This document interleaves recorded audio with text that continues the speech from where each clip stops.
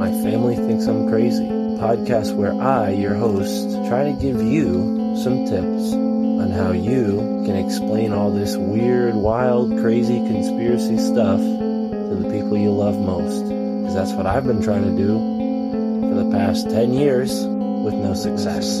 I've been telling everybody that our government is shady, but every time I do, my family thinks I'm crazy. The hollow earth, UFOs, aliens invading, fluoride in the water, they spray our skies daily. When I talk about these things, they think I'm crazy. There's no escaping anymore the evil that we're facing. Illuminati mind control, they're sacrificing babies. The end of days, but anyways, my family thinks I'm crazy. What, they don't want to listen to you? No, they don't want to listen. They don't want to hear it. They're just like, oh, here we go, Mark.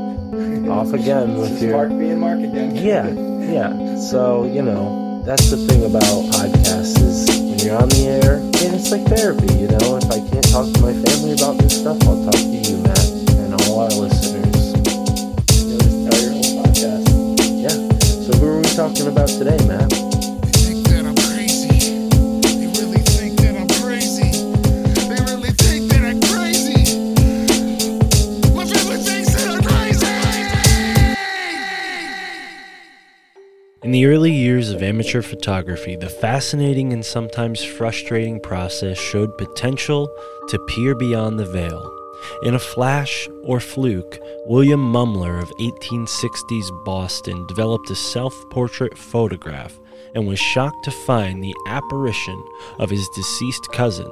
12 years ago, she parted this plane, yet here she was right before his very eyes on the photograph. This was the first spirit photograph ever taken, and after moving to New York City, Mumler found himself in an atmosphere of spiritualism. Mumler eventually reached national fame after photographing the ghost of Abraham Lincoln looking down fondly and standing behind his widow, Mary Todd Lincoln. Soon, many took to photography to peer into the unseen world around us, and today we venture even further with a modern-day spirit photographer whose recent book, Seance, was named one of Time's best photo books of 2019, and it offers readers a remarkable series of supernatural photographs exploring spiritualist practices and beliefs within communities found across the United States, the UK, and Europe.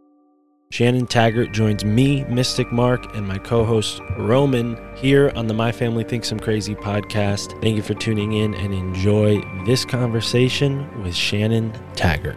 Photography was invented in 1839, and then spiritualism came about in 1848, so like very similar time period. And almost immediately, they were trying to use cameras to see if they could see the invisible. And so they really tried to photograph ghosts, and some people tried to prove mesmerism or magnetic fluid, or prove the soul. There was a lot of very super interesting photography experiments going around, and all of that was, written out of the history of photography until the 1990s.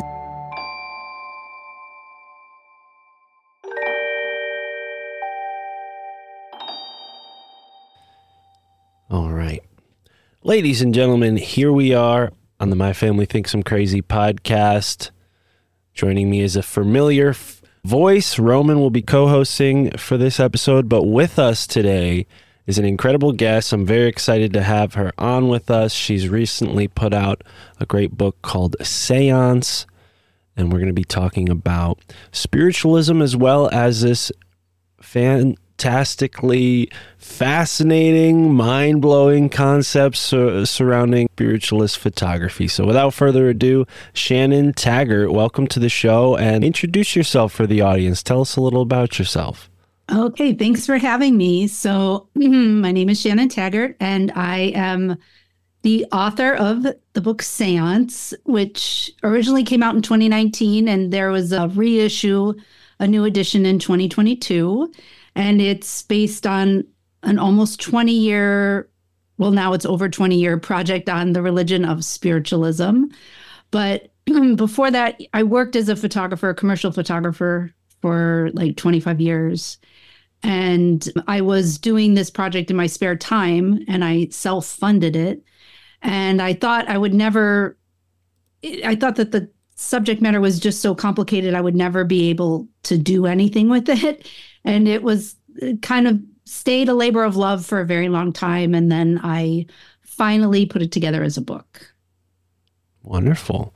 And it's wonderful book. I was showing Roman before we started recording here. You guys were kind enough to send me a hardcover copy, and I'm glad you did, because the images are just so beautiful. And I'm going to use my photocopier, maybe take like one out of the book and share it with the audience as the thumbnail. But what initially turned you on to this field? Were you interested in spiritualism from a young age? Did photography was that your foray into this topic? How did you first get introduced to this overall subject? So I grew up in upstate New York, near a town called Lilydale, New York, which is the home to the world's largest spiritualist population. And I was raised Catholic, but my older cousins would go to Lilydale and get, in the summer, they do these free message services. Like, you pay a small fee to get in the gates of the town. And in the summer, it kind of is open for tourists. And in a message service, you just go and you sit. Either there's multiple places within the town where they hold these message services, but you just sit on a seat. You don't write your name or anything. It's kind of anonymous, and mediums stand in the front and they pick people out of the crowd and give them short messages. And so my cousin Rita, when I was 14, she went to Lilydale at one summer and sat in a message service and got picked out of the crowd by a medium. And she got this message that her grandfather was there and he wanted her to know that he had choked to death, and that's really how he died.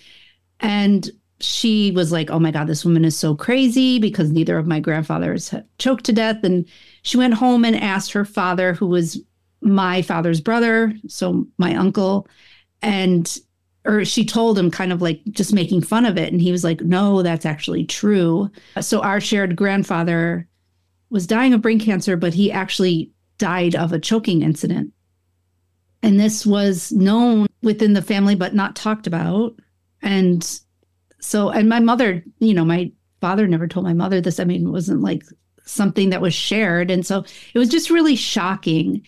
And I always thought, like, since that moment, like, how could a total stranger know, like, that family secret that had happened 30 years prior, and she didn't know her name, or, all that stuff. But that was just like a moment. And then I started pursuing photography around the same time in high school, but I never linked the two at all in any way.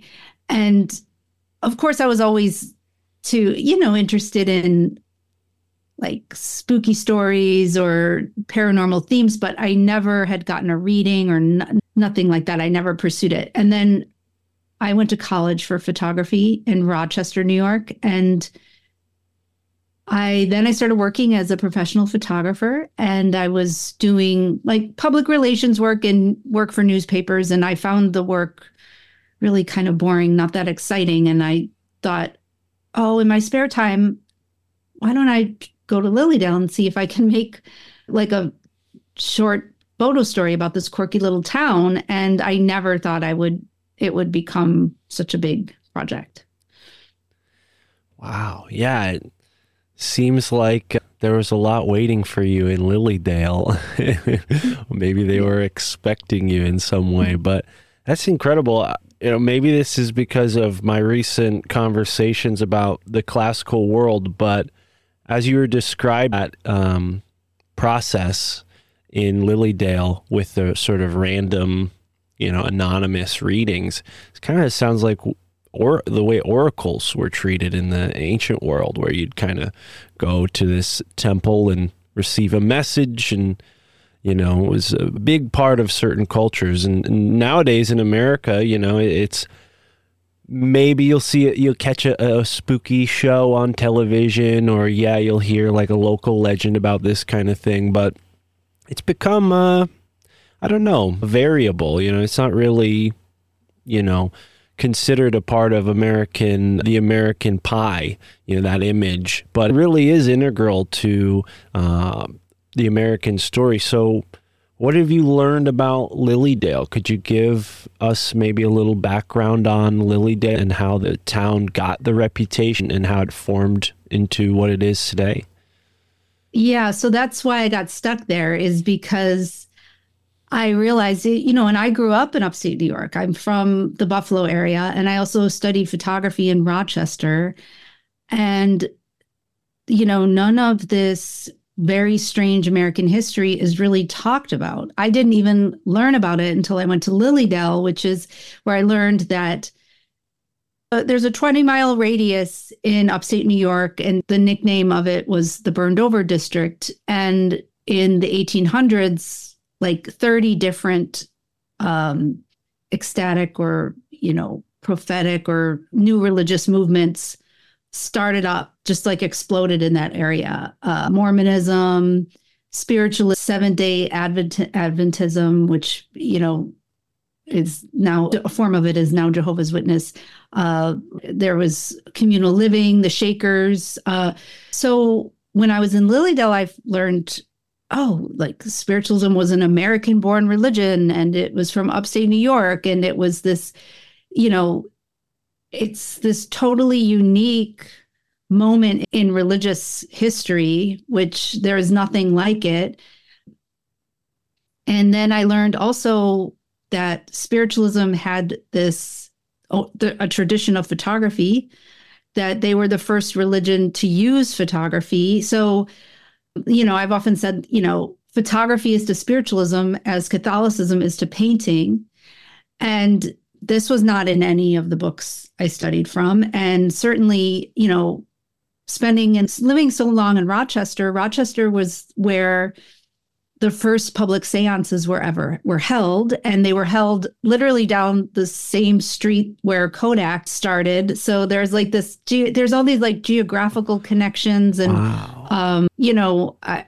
All of this stuff was just, I couldn't believe how much of it had been written out of history. And then so I started doing research and learning about spirit art, and also all the really famous scientists who were totally interested or investigating spiritualism. And it just became fascinating because it seemed so taboo. And I kind of couldn't believe it. So, why the book took so long is because I had to become like a researcher and a writer, because, so in 2001, I started my project. And at the time I was like freelancing for magazines too. And I was working for all different types of publications, and I would bring in, you bring in your portfolio, and usually it's customary you bring in some personal work and you bring in assignment work. And I would have to do this like 20-minute song and dance about what spiritualism was, and that they had like just to get people up to speed before I could even like have them understand what I was doing or what I was like photographing. And so, at that time, there was very little interest. I don't know. I mean, if you have heard of all the spiritualist painters who are popular now, but there's this artist named Hilma af Klint, and she was a spiritualist painter, and her work was not shown until almost 80 years after her death. And it was recently, her retrospective was up at the Guggenheim Museum. It opened in 2018 in New York, and it was like the biggest exhibition in the museum's history, the best-selling catalog. There's a lot of newfound interest in the spiritualist painters in the art world now. But when I started, it was like speaking another language. It was very, and there were slowly in 2001, there was new scholarship. People were like re-looking at these topics and writing about it, but it was still obscure. Right. Go ahead, Roman. Well, I find this work fascinating. I went down the rabbit hole of spiritualism and the history of it, and the Fox sisters, and the idea that there was a huge collective of people very interested in this, and the idea of like connecting to these other dimensions. Right before the world wars happened, there was a huge conglomerate of it. And then that kind of stopped it. And then after, that the tragic period of history with those wars, there's really like, it was kind of washed away. But one of the proponents that I found really interesting when I was digging into Henry Flagler, who was John D. Rockefeller's business partner with the Standard Oil Company, 3 of his wives, what was his latest wife's name?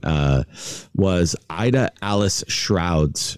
She was a like really big and deep into spiritualism, and they set up all these fancy hotels down in Florida. The first train to go all the way from New York to Florida to bring the spiritualist movement down to Florida. And I was just like, Henry Flagler was one of the richest people of all time at this point, right? It's the Standard Oil Company, John D. Rockefeller's business partner. Like, he had endless amounts of money, and they were entertaining these movements. They were entertaining seances in their big, lavish hotels that they would invite a lot of very rich people to.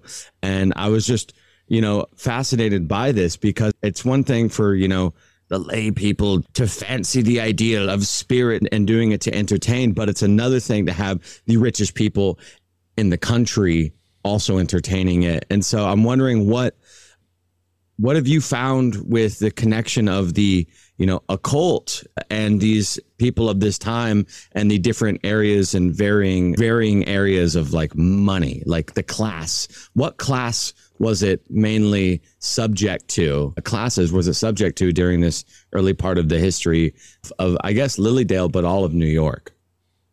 Well, it became like hugely popular. And there was a period of time where they really thought spiritualism would become the religion of the United States. It was like in heavy competition and superseding Christianity and Catholicism. And, even Abraham Lincoln, it's reported that they held seances in the White House with members of Congress. And his wife was, there's a really famous spirit photograph of her taken by the first spirit photographer, where Abraham Lincoln's, it's in my book, it's where Abraham Lincoln's spirit is shown. But I think it was high and low classes. It was like everybody. It was just hugely popular. And like, it's so strange that it was that popular and then written out. Like, I like to say, like, the word seance it's a French word, and we kind of associate it with Victorian England, but it's an American invention. And like, as far as the occult connections, it's strange, because spiritualists don't consider themselves occultists. They actually really try to say, we are of the Enlightenment. This is natural law. Like, we are merging religion and science, and everybody can talk to the dead, and death is not the end. And that's part of the natural process. And to be fair, there are some like really major differences. Occultists or pagans, or it depends on your practice, they might talk to the dead, but spiritualists don't do magic. Like, they don't ask the spirits to do things or intercede, or even like Catholics actually in certain ways are more occult than spiritualists, because the spiritualist like just opens the connection and brings forth guidance and healing. So my example I always use is, if you went to a spiritualist house and knocked, or, a spiritualist medium, and said, I need to talk to so-and-so, they would say, well, I'll open the link, but whoever comes through, I don't call down specific, I don't demand spirits do things, or, ask them to change reality or try to bind them and command them. Or, that's a lot of what occult practice does with spirits. So there is like some differentiation, but there's a lot of overlap. There's, it's just, a lot of renaming of things. That always happens with occultism.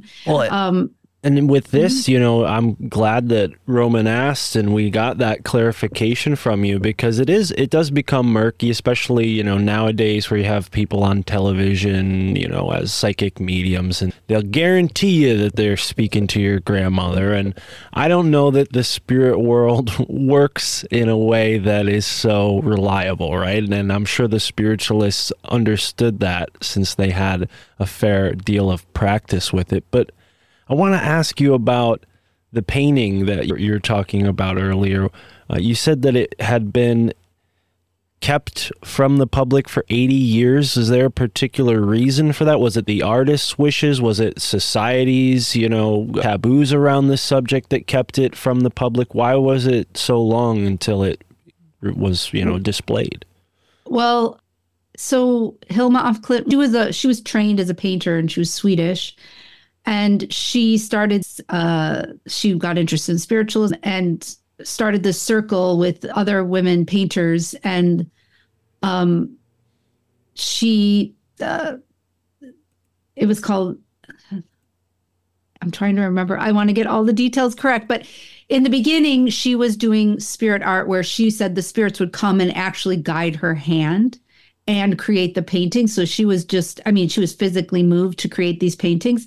And then she kept at it and then was doing it through inspiration of her mind, and then seeing it in her mind and then drawing what they showed. But she showed the works, and famously Rudolf Steiner told her it was bad. And she decided, I forget the details, but she decided that it had to be kept away from the public until 20 years after her death, but she continued to paint. And then it ended up being 80 years before, for whatever reason. And I think the first time one of her works was shown was there's a famous show in LA called Concerning the Spiritual and Art. And there was some of her works were in there, but I think that was the first time it was shown. So it wasn't shown until the 1980s. And then, there was very little out about her until, the Guggenheim show kind of exploded her. But I think she had been in a few shows before, but since the Guggenheim 2018, she's a big deal now in the art world. And actually there's an art historian, Marco Passi, he calls her the Virgin Mary of the art world because she's untouched by the market. So it is really interesting. That's one of the interesting aspects. It's it's completely removed from market influence. And they're stunningly beautiful works. There's no doubt about it. And some of them even seem to suggest DNA helixes, and they're really fascinating. So she had this bad experience with Rudolf Steiner, and then I don't remember all the details, but she decided that the works had to stay hidden until after her death. Wow. Yeah, I was curious about that. And given the nature of the photographs, is there a certain practice that makes a painting a spiritualist painting, or was it the inspiration and the theme that made her paintings, spiritualist? Well, so in the beginning, she said that the spirits would literally, a form of automatism, automatic writing. Yeah, they would guide her hand. Wow. And so she didn't know, that it was just done through her. Yeah. And then later her process became they would show in her mind, and she would paint it herself, but she would see it in her mind. So she had two different practices. But what really blows my mind is that did you ever see that Herzog documentary, about the cave paintings? I think it's called Cave of Dreams or Cave of... No. But there's a anthropologist who said he interviewed an indigenous person from Australia and asked who was painting, and he said, why are you painting? Because they were trying to get to learn about these ancient paintings. So they found the most ancient culture they could find and asked somebody who was painting, and he said, I am not painting. The spirit takes my hand and paints. So, if you look at it that way, she's doing something very ancient. Right. That other... This kind of leads me to a question that came to me as you're describing the burned over district and this, this place that birthed so many new forms of spiritual belief in this seemingly, short amount of time. Is it possible, and obviously the Native Americans were not gone in this time period, they were around and certainly mingling and possibly even influential in the sense that their religious ideas were blending with the Western religious ideas. I often wonder when these sorts of topics come up on the show, if the landscape itself holds a sort of memory or a sort of energy that groups of people tap into when they start to practice things like the Shakers did when they dance, and get together and kind of bring in this altered state of mind, however that comes about. There's multiple ways to do it, but it does feel like, not just with spiritualism, but with several of the other religious movements that you mentioned starting here in America, there is a little bit of a Native American flair to it. I mean, just from what I know about certain Native American cultures, there's obviously thousands of different variations, but what are your thoughts on that? Well, yeah, there's definitely those connections, but it's funny that you say the landscape because I have a theory about why, and it's just a thought. It's just like a theory, but that area has all the Great Lakes, right? And there's Niagara Falls, but then they came in shortly before this explosion and literally tore up the land to create the Erie Canal, which was literally like the first super highway, which is how all the riches of America reached the rest of the world. But so you have like technology ripping up land and putting in water and we don't, there's a series about water being a superconductor, but also like what happens when you rip open the land? Like what do you stir up? But I do think for me, it's always about the water and the Erie Canal and like it becoming this super highway. And also then it's kind of like the birth of like American capitalism.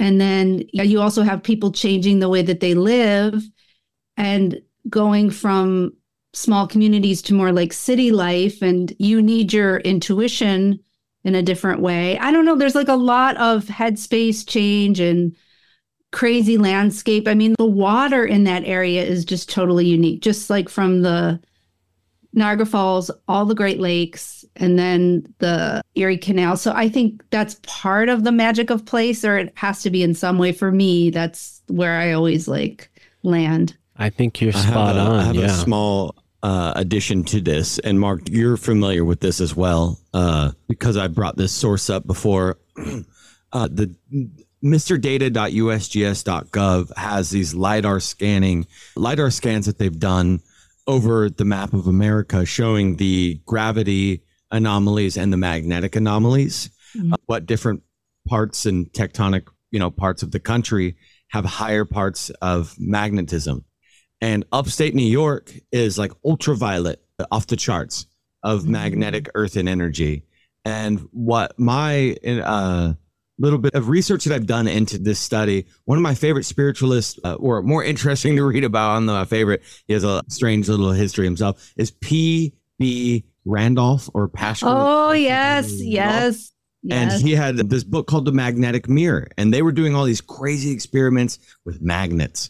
And so there's this idea, the earth being the lodestone or the ultimate magnet, and gravity and magnetism having their correlations to each other.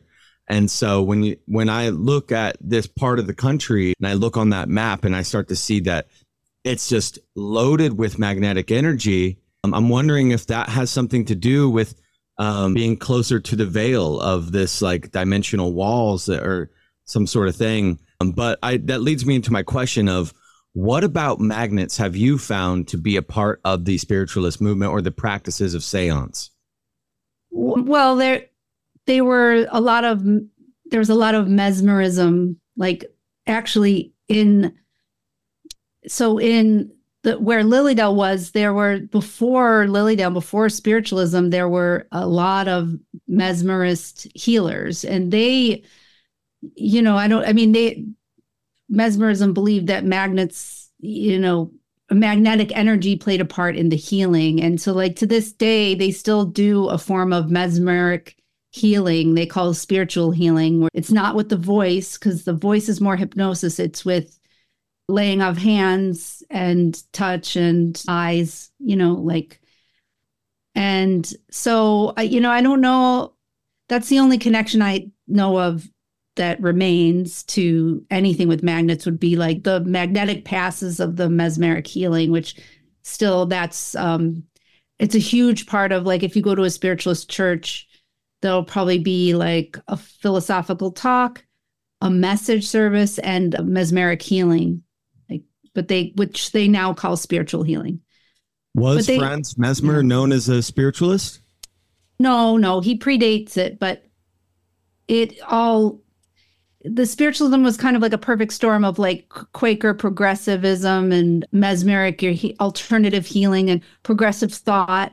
And, actually the women's rights movement, one of the reasons the women were able to gain their rights was because of spiritualists and because of spiritualism. And yes.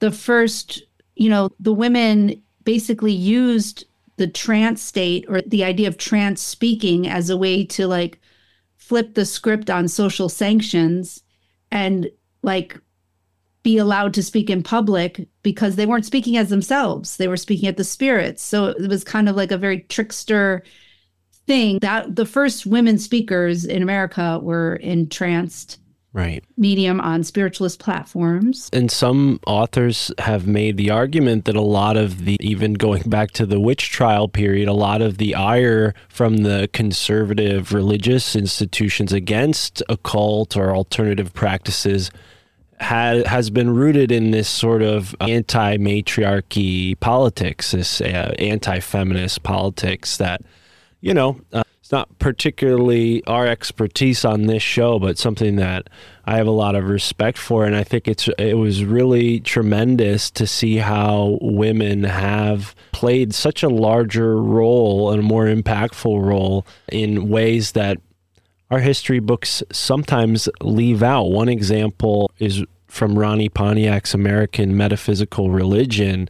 And Ronnie writes about a woman named the Red Harlot, who had a, sort of bad reputation, but that was mostly because she was doing really amazing things, as far as healing and whatnot. But yes, it's interesting how we can get a look into the past, understanding, these different practices and belief system and where they're rooted. You mentioned the Kodak camera being invented in this, or created in the same place where one of the first seances was held.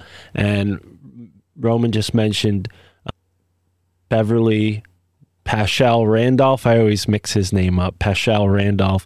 And he was kind of in this weird time period where the inventors, that we think of as pushing forward science, they were consumed with a lot of spiritual and metaphysical ideas that we don't necessarily associate with scientists today. But, how was the early technology of the camera, what can we learn about spiritualism through like the history of the camera? Wasn't the camera kind of invented, it was initially called the camera obscura, right? And they were like trying to look for what was going on there. So, yeah, photography was invented in 1839, and then spiritualism came about in 1848. So, like, very similar time period. And almost immediately, they were trying to use cameras to see if they could see the invisible. And there was reason to believe that they could, because right when the camera happened, they also, the telegraph, the telephone, the recording voice, like all of that. And then eventually the X-ray, all of those inventions, made it obvious that there were invisible forces surrounding us that had agency in our lives, and that invisible communication was absolutely possible. And so why not? And what if you can see the body's hidden interior with the X-ray, what else can you see with this photographic process? And so they really tried to like photograph ghosts, and some people tried to prove mesmerism or magnetic fluid, or like prove the soul. There was a lot of very super interesting photography experiments going around, and all of that was, written out of the history of photography until the 1990s. It was reassessed, but because it was so ambiguous, and then the photographic reality, spirit photography, the first spirit photographs were one of the first things to call the photographic reality into question, meaning like you can play with reality with the camera. And so, there's this like hokey, I always call the history of spirit photography like the most bizarre, absurd, and like uniquely unsettling moment in the history of photography, because some of the pictures are really grotesque and shocking. And, like with these mediums oozing this like ectoplasmic fluid, and like double exposure, or look like double exposure at, imagery. And it's sort of like, I see that early spirit photography is more of like an iconography, where it's kind of demonstrating the beliefs and the possibilities that spiritualists speak to. But it's also got this very like, is it fraud? Is it, what were they doing? Are they magicians? Are they trick photographers? Were they really, all of that, like scandal? Yeah. It's a really ambiguous and interesting moment in the history of photography. Well, and I think nowadays, with our knowledge of things like virtual reality and AI, it might not be as much of a leap to think that the camera could capture something that the eye is blind to. And I recently spoke with someone who's theorizing that the rods and cones in our eyes used to be able to discern red and green, and now they're sort of going beyond the 5 or 7 colors we can see now to maybe integrate 2 or 5 more new colors. Maybe this will take thousands of years, but that's kind of in the minds of people who are looking forward at the possibilities of consciousness. And I think it's really interesting to learn that right at the beginning of the invention of the camera, all these weird things were happening. And, it's not just the camera. You mentioned the telegraph and the telephone. There are weird anomalies with that as well. And there's been, a whole history of, you could call it poltergeist signals and things like that have, just kind of mystified people. But when it comes to the photographs themselves, it seems like what's being shown has been best described as ectoplasm. Where does this term come from? How did this term kind of evolve with spiritualism? So surprisingly, ectoplasm has like it has this silly or like phony idea. There is like a cultural awareness to ectoplasm that's removed from spiritualism.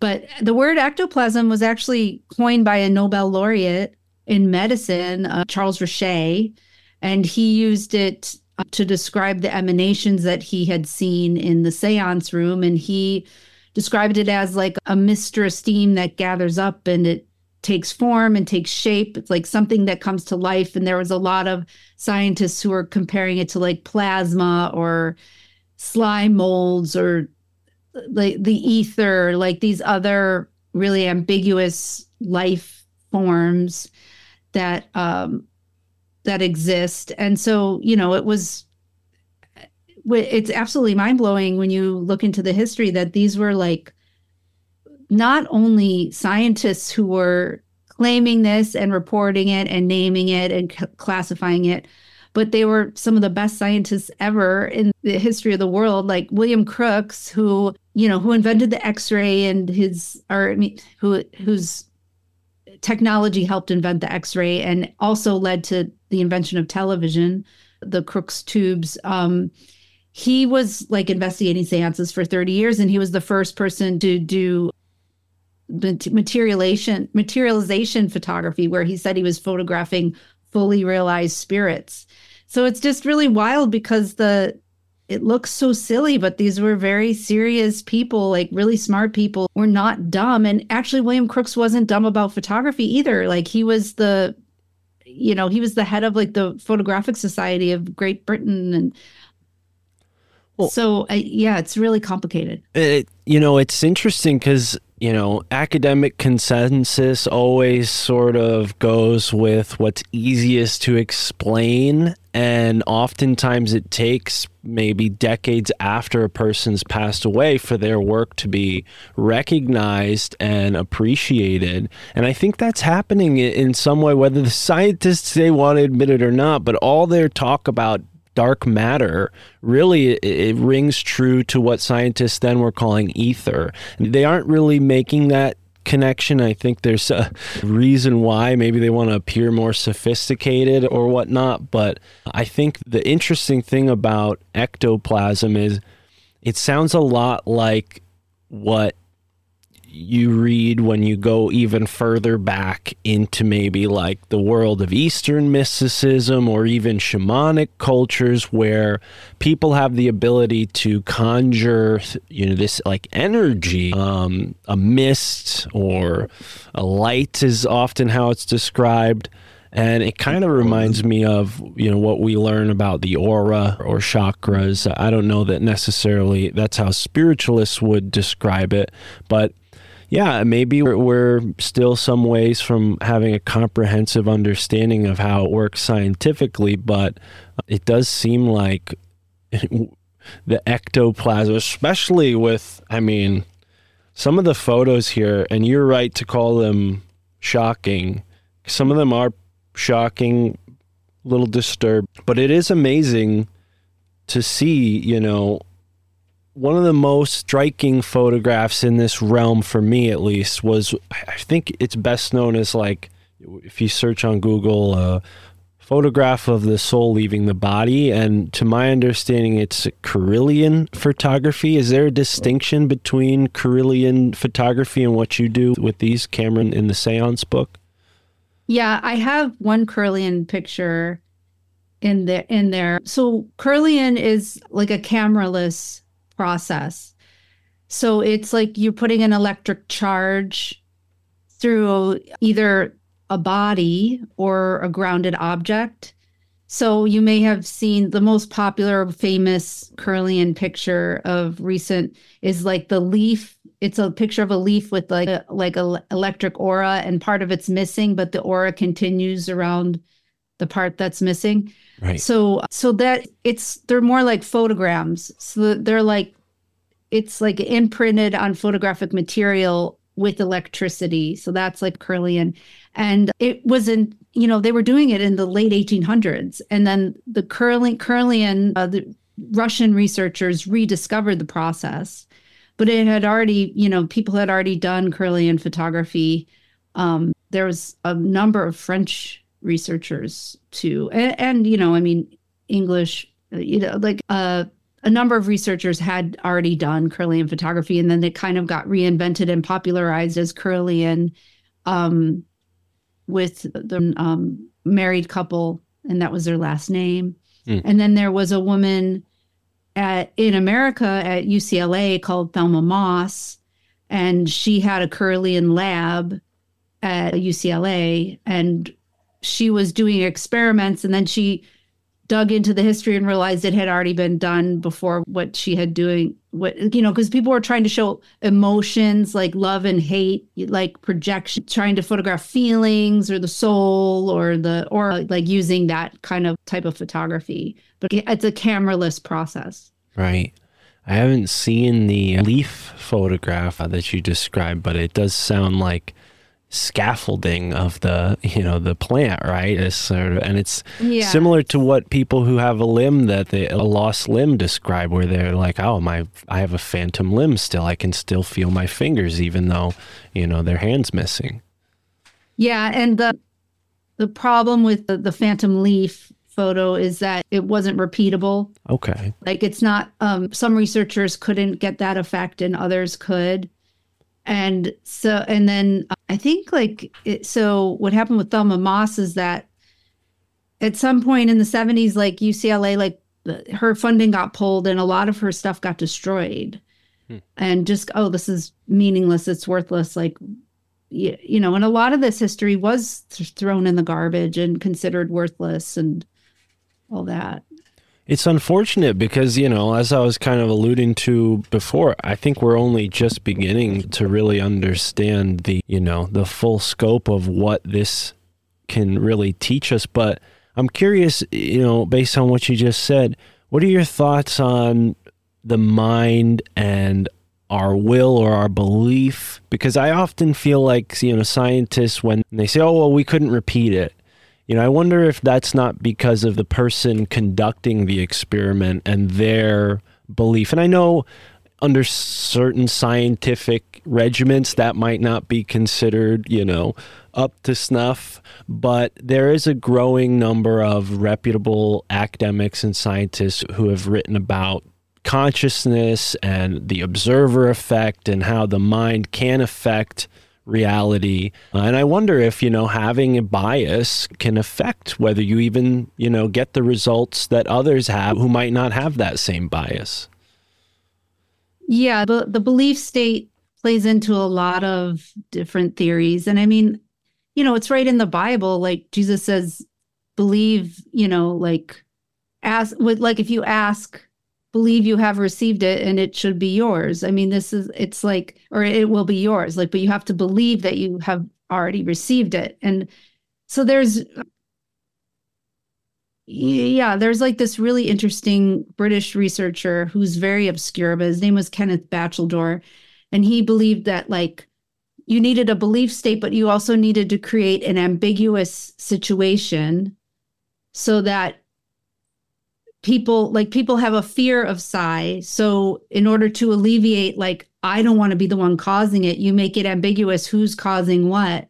And then that allows it to manifest, because you have to like welcome it, like let it in, like, you know, the vampire lore, like he has to be invited in, like and like consensus reality resists it. And so you have to create a situation that's like a semi-autonomous zone where it's like it's welcomed or allowed, or like it can slip in more easily. And that's with the ambiguity. And so it makes you wonder about like other cultures who have different constructs, like using language or like what they all believe, like is reality created through the, you know, the consensus.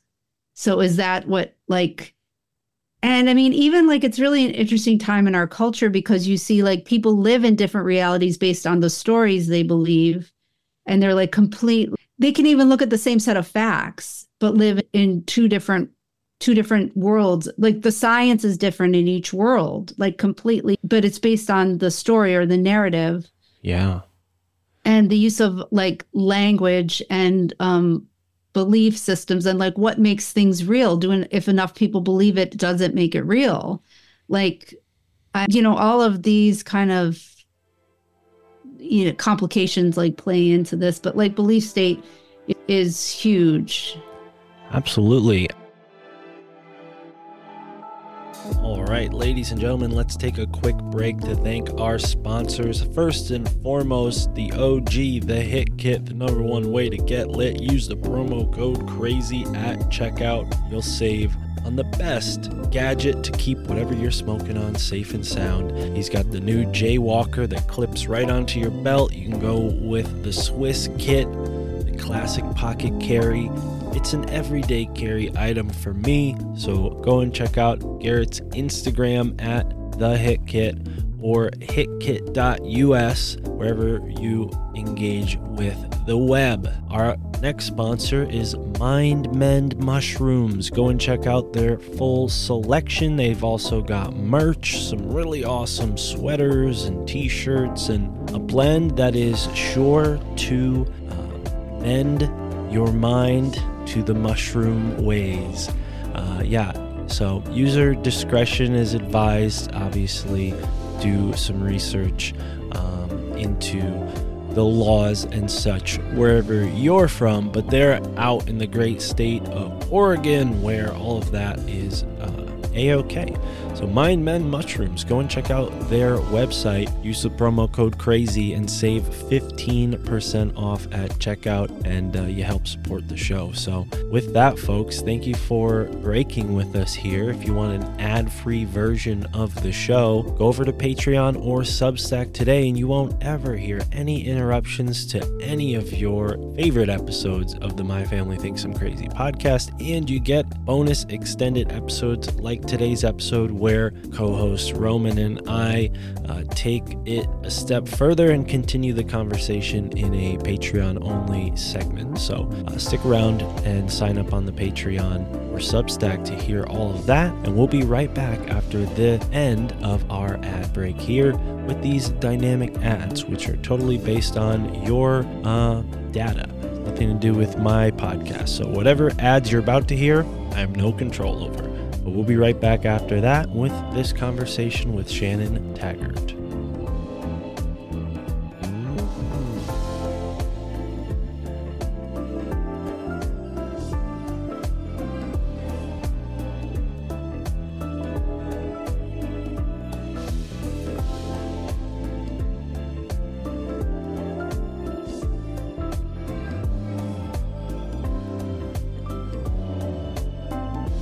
And I'm curious to know how that's factored in during these sessions where you've taken the photographs that appear in your book, Seance, you know, the ambiguity of the subjects, because it does seem like there's multiple people in a few of the photographs. Others, there's just one individual. But yeah, it seems like the nation, whether purposely or accidentally or circumstantially, has certainly drifted apart into two worlds. You know, some believe in one version of the past 4 years, another completely separate, right? And it's disheartening and it's scary to some extent, but I don't know, maybe it's a natural process of evolution as well. Who knows? But on the point of belief and the mind's ability to sort of factor in, how have you seen that play into the sessions when you're taking these photographs? Do you have a protocol that you undertake?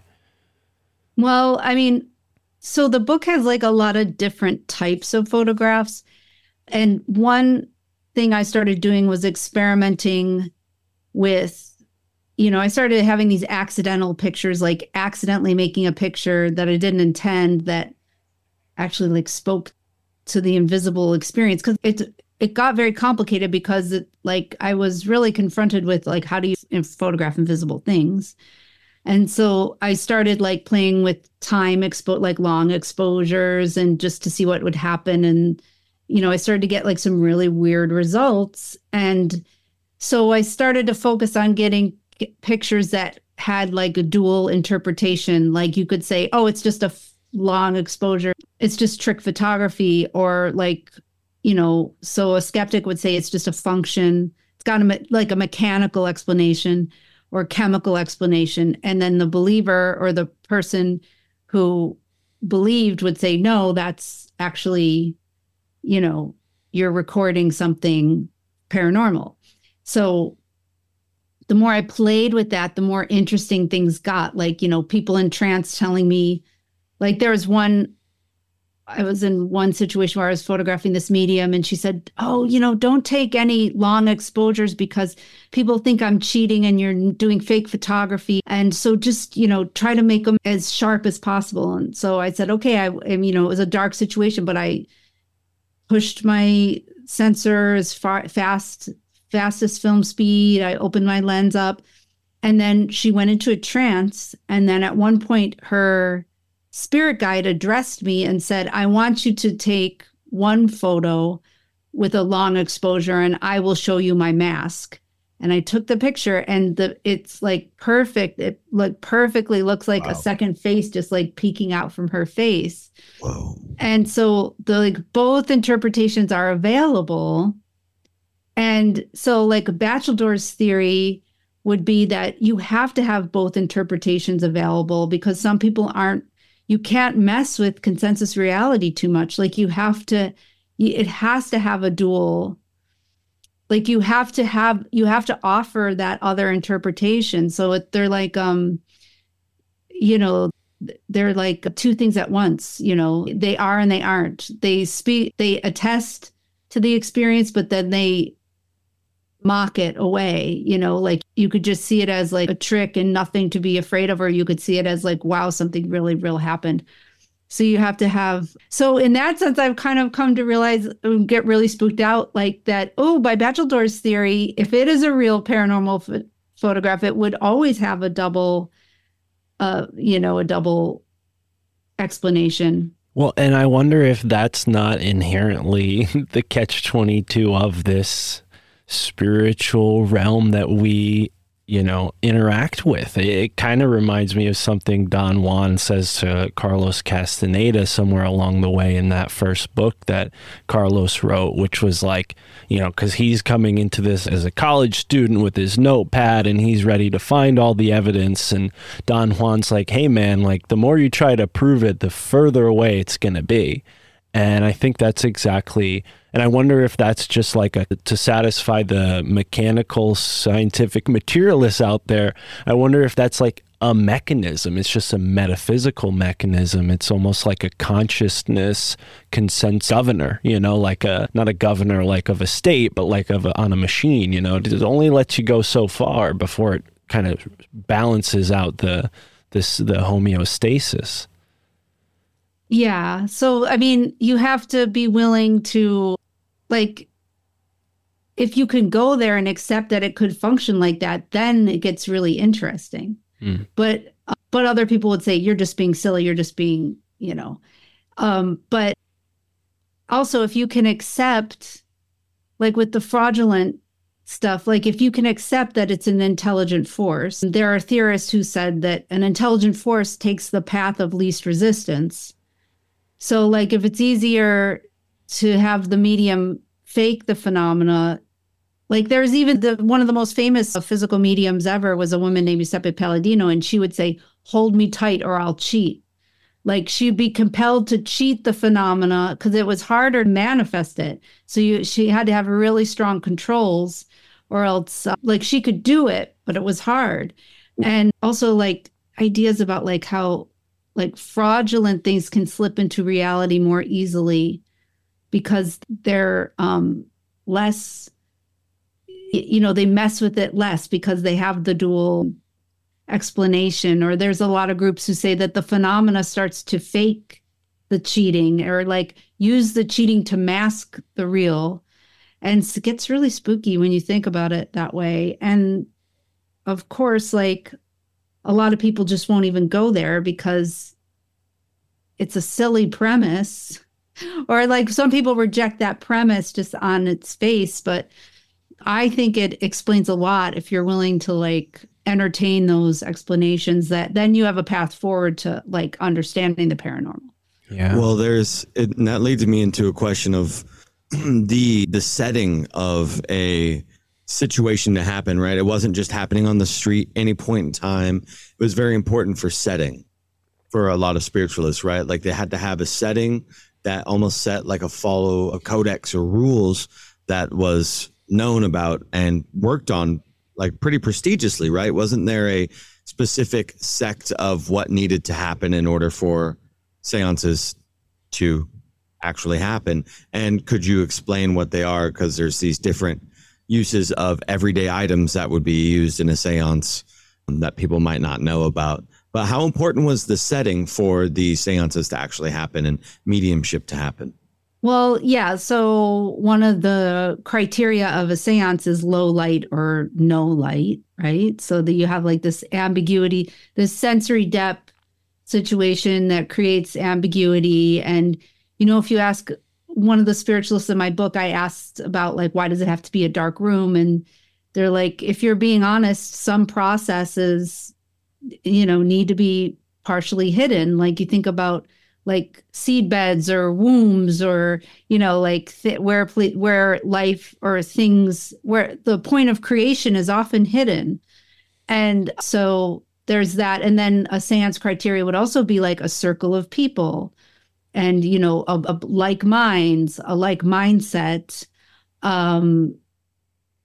Also that, you know, this idea of like forming a group mind, like Okay, here's a cool example. So I was listening to an interview with Phil Lesh from the Grateful Dead. And he talked about like how when they're playing, the Dead was playing their instrument, like the idea would to be like, okay, you make the group mind. And once you make the group mind, then it opens a valve. And then he said, like, I forget what they call this, like space jams or whatever, where it's like they're not playing. I mean, you see them as playing, but they don't feel that they're playing, like something else is playing.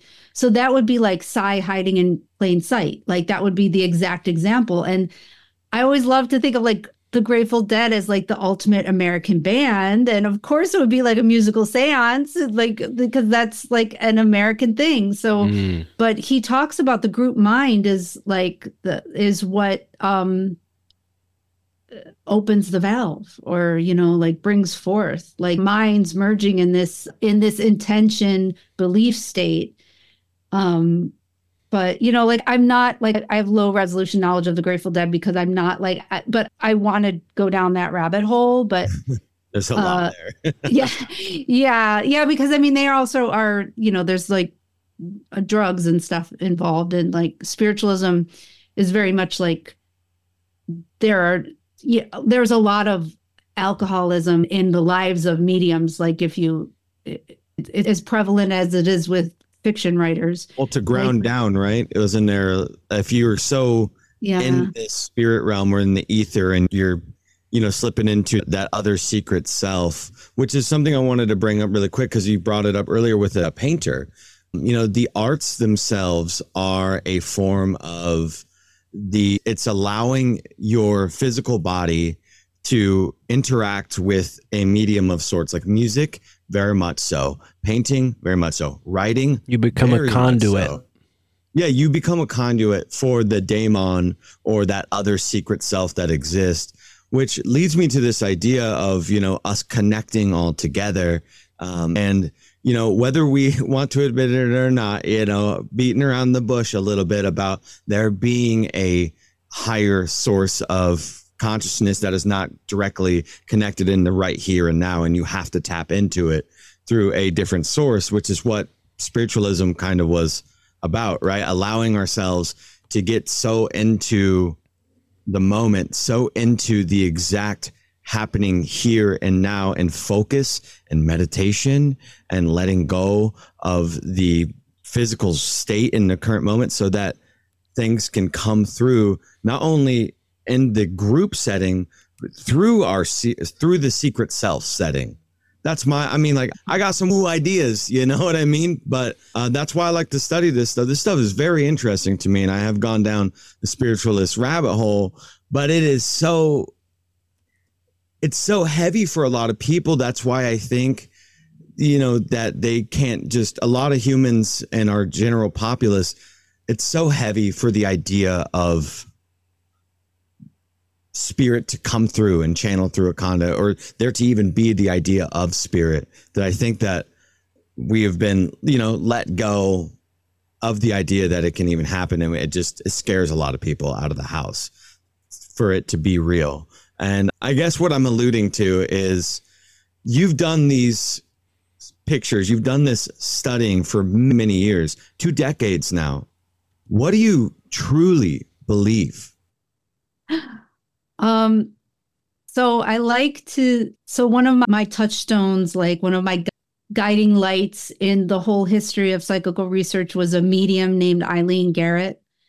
And, she grew up as an orphan, and she had this very like powerful mediumship gift. And she was famous for like, she solved this, or she had this crazy, she was studied by all these famous scientists, and she brought forth like, really profound information that was like, that you could look up. I mean, she was a compelling medium, and she would go into trance and stuff. And she would say she actually started a foundation and like would hire doctors who give her tests. They tell me what it is, because I don't know. Some days I think it's spirits. Some days I think it's time. Some days I'm open to the idea that I have multiple personalities. She's like, I don't know. And she would say, oh, on Monday, Wednesday, Friday, I believe. Tuesday, Thursday, Saturday, I don't. And then Sunday, I don't care. And I think there's something to be said about when you're dealing with the unknown of remaining in a state of question. And so, like, sometimes I'll be watching a medium and I'll think, oh, they're just playing with time, or they're, like, because when you go into trance, time and space mean nothing. Like when you go to sleep every night, like, so are they just playing with time, with like, can our consciousness just play with time? Like, is the imagination access to other worlds? Like, are they really talking to spirits? Sometimes I'll feel the emotion and absolutely be overwhelmed and think absolutely they're talking to a loved one. Sometimes it seems like phony, like a performance. Like all of these things blur and merge. And so I kind of shy away from like saying it's this or it's that. I think it's like a both. And it's also like sometimes I've been around mediums who I think are great, and I'll suggest that somebody go get a reading, and then they have an awful reading. And then sometimes there'll be somebody who I think is like just a horrible medium, and somebody will tell me they had the most profound experience with that person.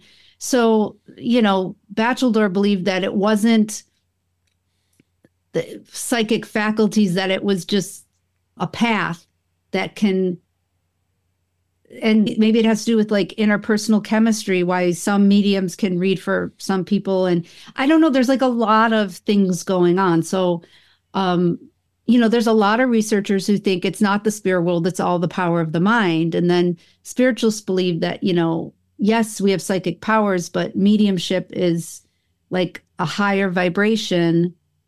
So it's like a combination of psychic stuff and spirits. I don't know. So when you say, what do I believe? I mean, I believe that it is really complicated.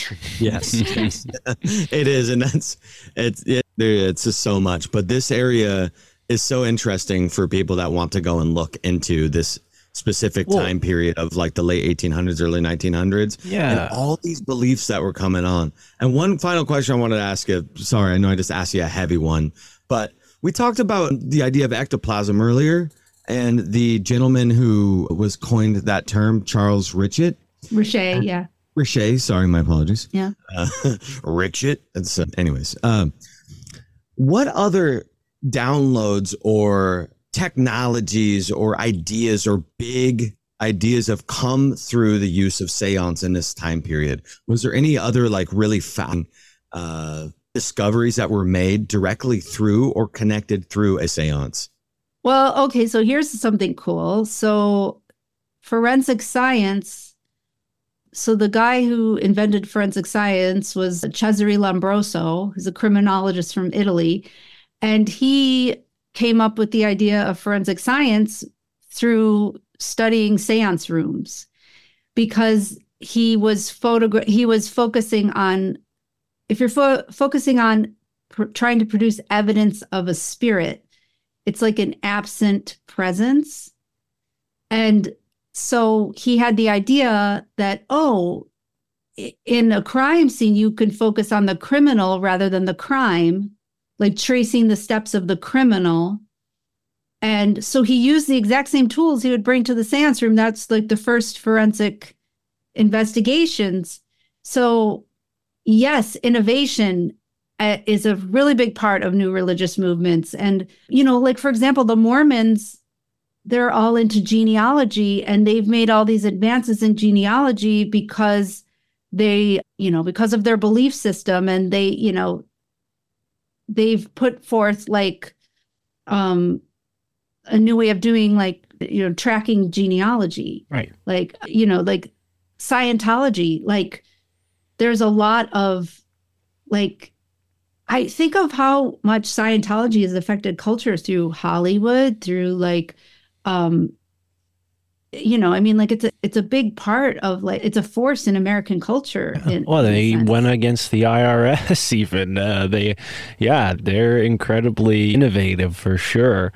And I wanted to ask you about something that you said before. Roman asked two really excellent questions. I don't want to cut you off if there's more to what you're about to say, but yeah, I feel like, you know, with American culture, kind of going back to even the television, like a lot of the quintessential American things have a spooky underpinning, you know, maybe the television and the camera particularly. But if you think about how just this technology of recording what we see in reality and then showing it to others, I mean, it's tremendously affected human history. And I wonder, you know, if we've begun to see now, maybe it'll take more time, but I'm sure it'll have an effect on consciousness, you know, average IQ and things like that,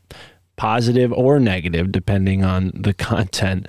But I'm curious, when it comes to the mediums, you know, there's this kind of mindlessness that you described. It kind of reminds me of when I was a martial artist. You know, there would be these moments where we would be sparring, or God forbid it was an actual fight, and it would almost feel like an out-of-body experience. And my mind and training and all the things that I was used to from being in a practice scenario wasn't there. You know, it was completely intuitive, taking over, you know, and afterwards it's like, oh, wow, what just happened? And I wonder if mediumship is a similar thing, the way you describe, like it's one part psychic ability, another part vibration, where you're kind of like taking on this higher order of consciousness temporarily, almost like you're putting on a sort of mental outfit, so to speak. What do you think of that? Yeah, I mean, I often describe, because I had to take a lot of mediumship classes while doing this project, and it's almost like it's a reframing of how to think about your own mind. So it's like you're taking your imagination seriously and not like in using it in a way where like, okay, see what pops in. And instead of just throwing it out, like you kind of focus your attention on what comes in and then kind of like grasp at it. Whereas like a secular materialist would say, no, it's just something that popped in my mind. But a spiritualist would say, no, that's meaningful. Like, so it's just like a reframe. Yeah. And then who knows what opens up if you're willing to like, just reframe the way you think about your interior, your interior thoughts. But I will say something else though. It's like a lot of mediums that you'll meet. Like, I don't know about exactly everything that was going on in the 1800s, but nowadays, many of the mediums you meet, have come to mediumship through trauma. So when you have a traumatic experience, especially as a child, you learn to disassociate. And so if this disassociation or like using your mind to like separate, a lot of them say it allows things to come through more easily or allows you to access them more easily. Like it's almost like, I think there's a lot of literature about like trauma and visionary states. And so there's, it's just like a different, yes, you can do it yourself, but also there's some people can do it more easily than others, I guess is what I. Right. Like it's one part conditioning, but other part circumstantial, possibly more circumstantial for some than others. But yeah, that's interesting. I have heard that, theme with mythology as well. You see this kind of thing happen where a figure has a traumatic experience and then they're gifted something from, an entity, whether they're ancestor or a god figure or some other mythological figure. But when it comes to alcohol and, other substances, mediums just have a sort of, propensity to drink alcohol. Is there any reason why you think that is? And you said spiritualism kind of recommends against drug use. Would that be, would you consider like, like psychedelic induced vision altogether different? Because in some ways, you know, people who have like a psychedelic vision have information that's received on the other side. I mean, is there kind of like a distinction here, like with what's going on as far as information gathering? Would spiritualists respect information from something like a hallucination or a dream, or is that a totally different lane for them? Yeah, it depends on the spiritualist, obviously, because like that's one of the primary aspects of spiritualism. It's like they're all free thinkers, and so there's no text, and it's a very like hard to. That's why it didn't grow, is because there's no hierarchy. There's no like. It's very hard to institutionalize because there's so much individual freedom. But so spiritualism has this whole temperance thing, you know, like a lot of spiritualists were like trying to remove alcohol from society. Like a lot of the women's rights movement were also aligned with temperance. So like, for example, in Lilydale, they won't sell alcohol and you're not supposed to bring it in. And like, you can, if you have a house there, you can drink it privately, but it's just not part of their culture. And so, but with mediums becoming alcoholics, I think it's, you know, Tony Orsler, one of the interviews he did about Marjorie the medium, he said, because there was a famous medium named Marjorie, and she died of alcoholism, and many mediums have died of alcoholism. The Fox sisters also. He says, well, it's a hazard for creatives, and that is true. It's like there's musicians, writers, mediums, performers, like, you know, what kind of role does it play in all of these processes? Like you said, like bringing you down, or maybe you loosen your boundaries and then you can't control them with alcohol. And alcohol is, you know, called spirits. Yeah, I don't know. I mean, there,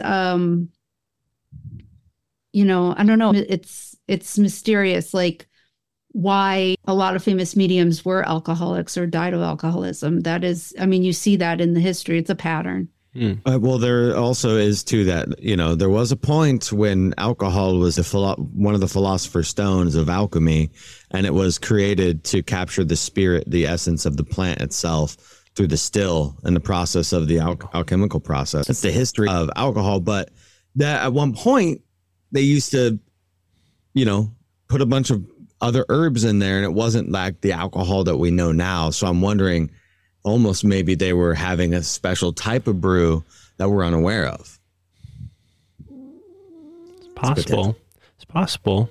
Yeah, I think the overall, you know, thought I was sort of curious to know your response to is like this idea that there's a quality to the other realm that we can manage through our health, right? So by leading a healthy life, by not drinking alcohol, it's almost like cleaning that channel and allowing positive influences in from the other side. I mean, does that kind of factor into that as well? Because, you know, I think that's a big, you know, thing that keeps maybe the more skeptical or superstitious, rather, people out of it. They're like, oh, well, how do you know that these spirits have your best interests in mind just because they're telling you what you want to hear? Or, I mean, that's not necessarily even what they do, is tell you what you want to hear. But yeah, is there some thought to like, you know, keeping the right mindset or the right practices in order to keep that kind of healthy relationship going?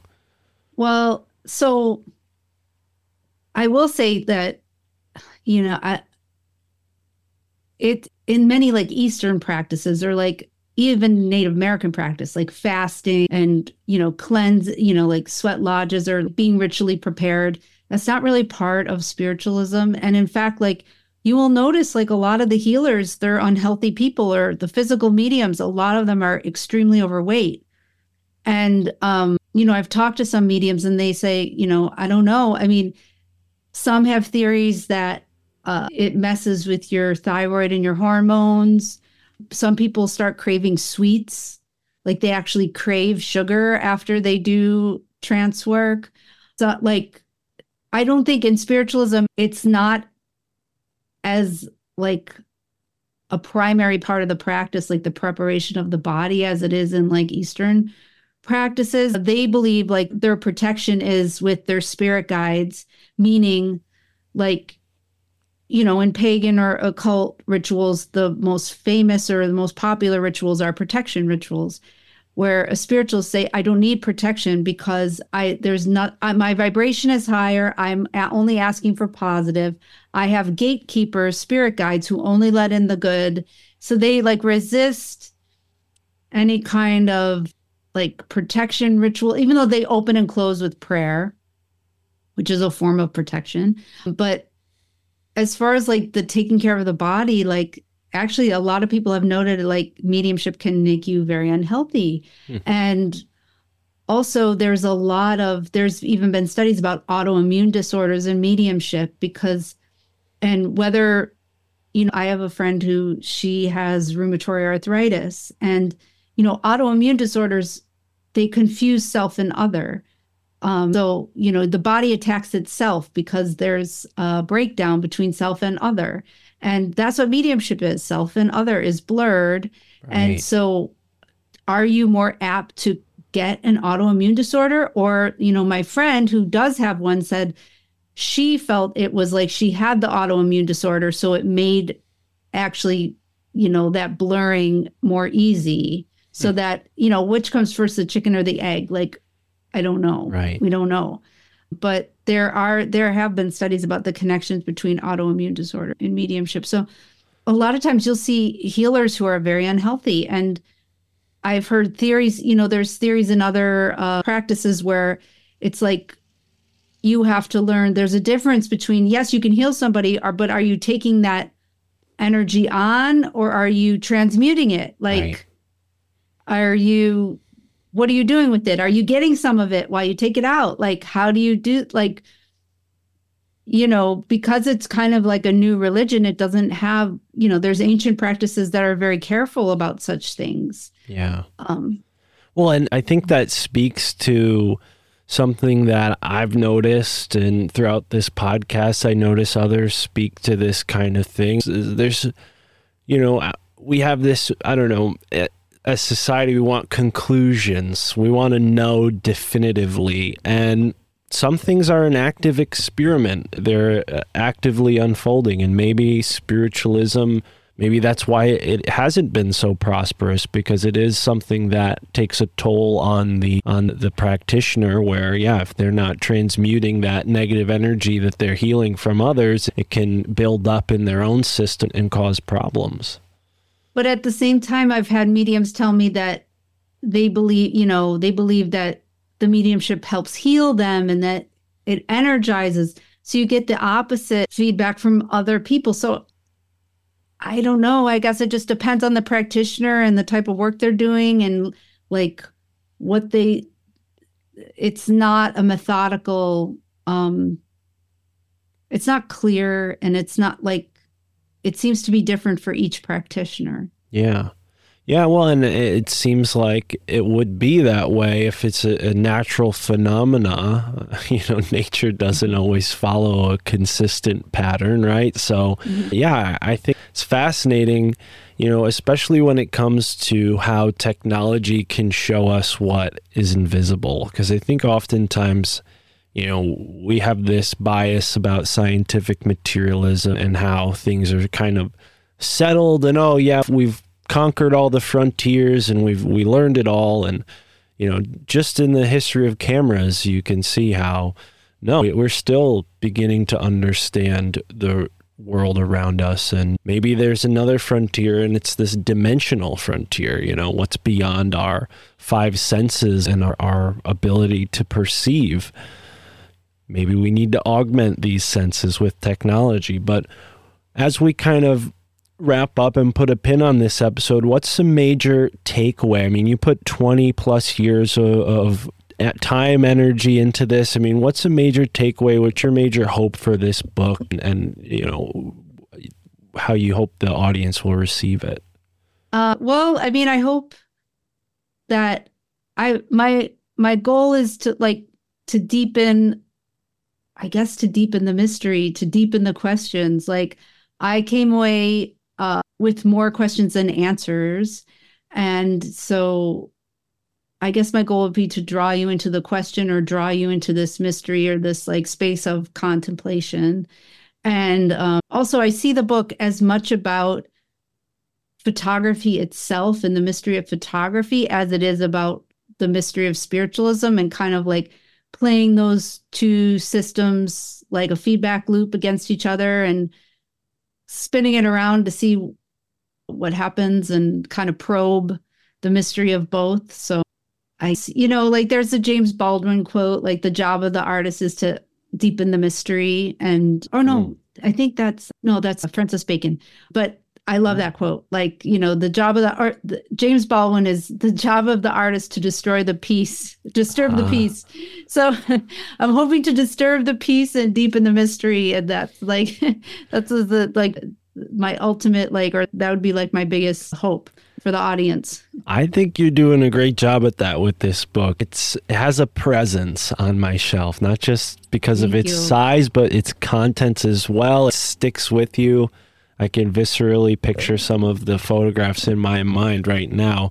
And thank you. Maybe one last question for folks who are inspired and want to get their hands on a good camera. How would one go about this? Are maybe like a phone camera, are these limited to what they can capture? Do you think that we don't necessarily need to use like old school cameras? Like what's your kind of thought on that? I think it's whatever you vibe to, whatever you're comfortable with. Like there's a lot of DIY stuff going on with iPhone. And I absolutely hate doing photography with an iPhone. I'm used to I like the control of a lens, and I like to change my settings in a way that I know what's going to happen. But I was trained in like a dark room even. So I do shoot digital. And I like shooting digital because you have a wider dynamic range than film, which means you can see deeper into shadows and you can kind of draw more information out. But I think it just depends on what you're comfortable with. Some people love shooting with the iPhone, and I've seen, a lot of mediums now are doing. There's a whole different forms of spirit photography, orb photography, mediums doing mediumistic selfies. It's really exciting. I do like using video on my iPhone, because it's really simple. But I think it doesn't matter. Even one of the greatest psychic photographers ever used Polaroid cameras, like the Ted Serios case. So I just think it depends on whatever you vibe to or are comfortable with or interested in using. That's kind of why I asked, because my girlfriend Tara has this little Instamax, the kind of point and shoot in the film, it comes out, the Polaroid comes out.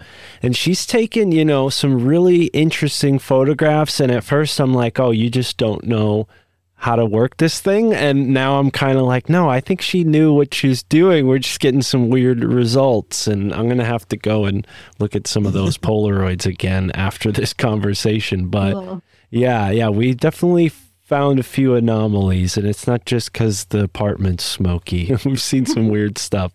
But cool. Shannon, it's been really fantastic learning all about this from you. The burned over district and the psychic highway is a really fascinating point in American history.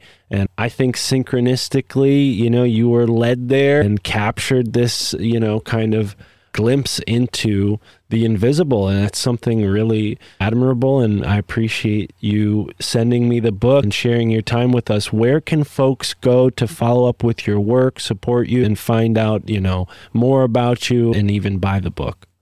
Okay, so yes, my name, shannontaggart.com, is my website, and I have links to the book and links to about my work and my personal self. I also host a symposium in Lilydale, New York every summer. And this year is a 2-day, it's actually going to be 3-day, kind of ultimate weird, fest where there'll be 14 speakers, and there's going to be artists in residence, and the guys from Weird Studies are going to do a live podcast. And so cool. I'm really excited. That's the end of July. And so that's all up on my site.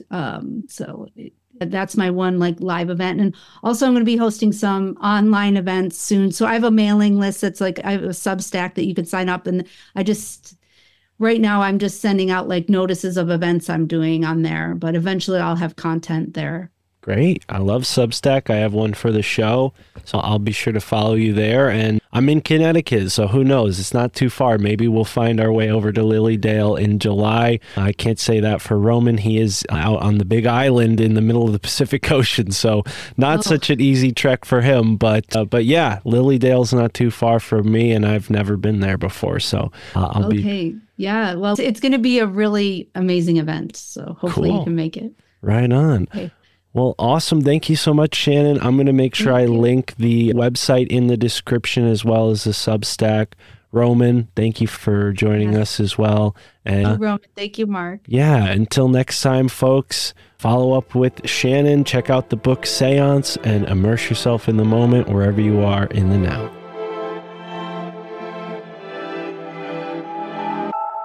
All right, ladies and gentlemen, that was our conversation with Shannon Taggart.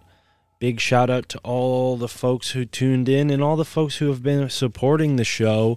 Last week I reached out. I put a call out to support the show and help me get over 100 copies sold on the first book I ever published. We've sold 90 copies. That's a big achievement considering it's only a 16-page book. It's a small book. You download it as a PDF and, look at it on your phone. I think it's kind of meant to be read that way. I don't have print copies available, maybe one day, but I'd like to sell at least 100 of them. So go over to my Ko-Fi store. The link is in the description. Just click the link that says the Scene and pick up Scene Edition 1, the Synchro-Mystic Exploration of the Ever-Expanding Now, Edition 1. For just $8 and become one of the first 100 to pick this copy up. And you know what? Let's just say if we get to 150 sales of this Scene, I will guarantee that there will be physical copies available. So if you'd like a physical copy available, I did promise that one day. I'm going to keep that promise, but let's get up to 150 sales on the Scene at least. And yeah. If you want to donate more, just make sure your email address is in there so I can send you a thank you and whatnot and add you to the list of people who will most likely get a free physical copy sent to them because there have been so many kind, generous people who have supported me and this show. And I'm going to give some of them a shout out. Also, if you want a shout out for signing up on the Patreon or the Substack, I'm going to be doing those shout outs on the Patreon version of this podcast. So, for those who don't know, you're listening to the My Family Thinks I'm Crazy podcast, the free feed, which you can get anywhere on any podcast app. Wherever you found us, you just search My Family Thinks I'm Crazy. But if you want the premium RSS feed that you can, you get that from Patreon or Substack. You plug it into whatever app you already listen to your shows on. My favorite podcast app is Podcast Addict. But you take that premium custom RSS feed, you plug it into your own podcast app of choice, and then you get every episode, full episodes, bonus episodes, and no ads. So consider doing that. It's way easier than, you might think. You're not going to have to juggle a bunch of new apps or anything like that. And you can also, if you're a browser-based listener, if you listen through your computer, it's very easy to do that via your browser. So consider signing up to support the show, but let's give some shout-outs. First and foremost, shout-out to Hope. She's been a guest on the show. Hope De La Mora. Go back and listen to her episode. She's got a bunch of awesome things going on, so check out her episode and see what she's up to. Hope sent myself and my girlfriend Tara this really awesome, we each got our own necklace with special crystals and beads that are chosen specifically for, our energy, our aura, our birth chart. Don't quite remember the specifics, but that's all the more reason to have Hope back on the show. So look forward to that. And then Marissa, shout out to you, sent a kind donation on Venmo. Peter Shell picked up a copy of the Scene and then some. Gave a little extra on top of that. Peter is a huge supporter, and their partner as well, but I don't know if I can disclose their name because sometimes people pay with their spouse's credit card and I see their spouse's name, so I don't know if that means that the spouse is listening to the show as well, but either way, Peter and your loved ones, you're all getting a shout out. And then Warren Vasquez, I guess I can't give everybody's full names out, right? You guys didn't give me permission, so Warren V, I'll say. Warren V. Shout out to you, brother. Thank you for picking up a copy of The Scene. And I don't know your Instagram handle, but I know you hit me up on Instagram. So shout out to you, Warren. And I've got a TikTok for the show now, so folks, go and support us on TikTok. Even if you don't use TikTok all that much, if you have a TikTok, go and follow. It helps boost things. I don't want to have to pay TikTok money for exposure to, get a bunch of fake fans in some other country that aren't even going to listen to my podcast. So yeah, let's see if we could grow the TikTok and maybe put some content on there. I heard a rumor that you're able to put up to 10 minutes on TikTok of video. So I thought, this could be a good way to put segments of episodes out there to engage with new listeners. I don't know how many people go to TikTok for long form content, but who knows? If we get enough people supporting us there, I might play ball and make some content there. But I prefer conversating. I prefer long form conversations. I appreciated Shannon's time for this episode.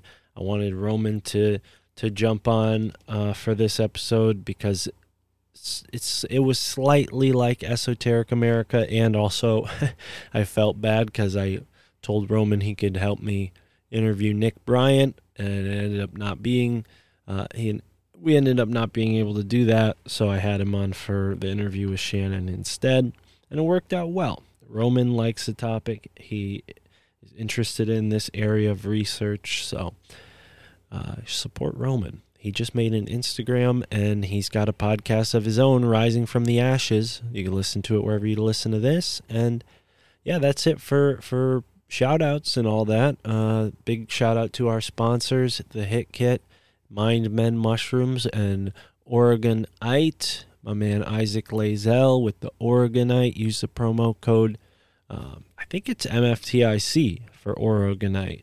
I think it's MFTIC. Because Hit Kit and Mind Men Mushrooms are promo code crazy, but Oregonite is, I think, MFTIC. Let's just double check real quick. All the information is in the episode descriptions, by the way. MFTIC. Cool. So yeah, you get 10% off if you want to pick up an Oregonite Pyramid from Oregonite. And yeah, more information about that in the interview with Isaac. And until next time, folks, immerse yourself in the moment wherever you are in the now. MFTIC. Yeah.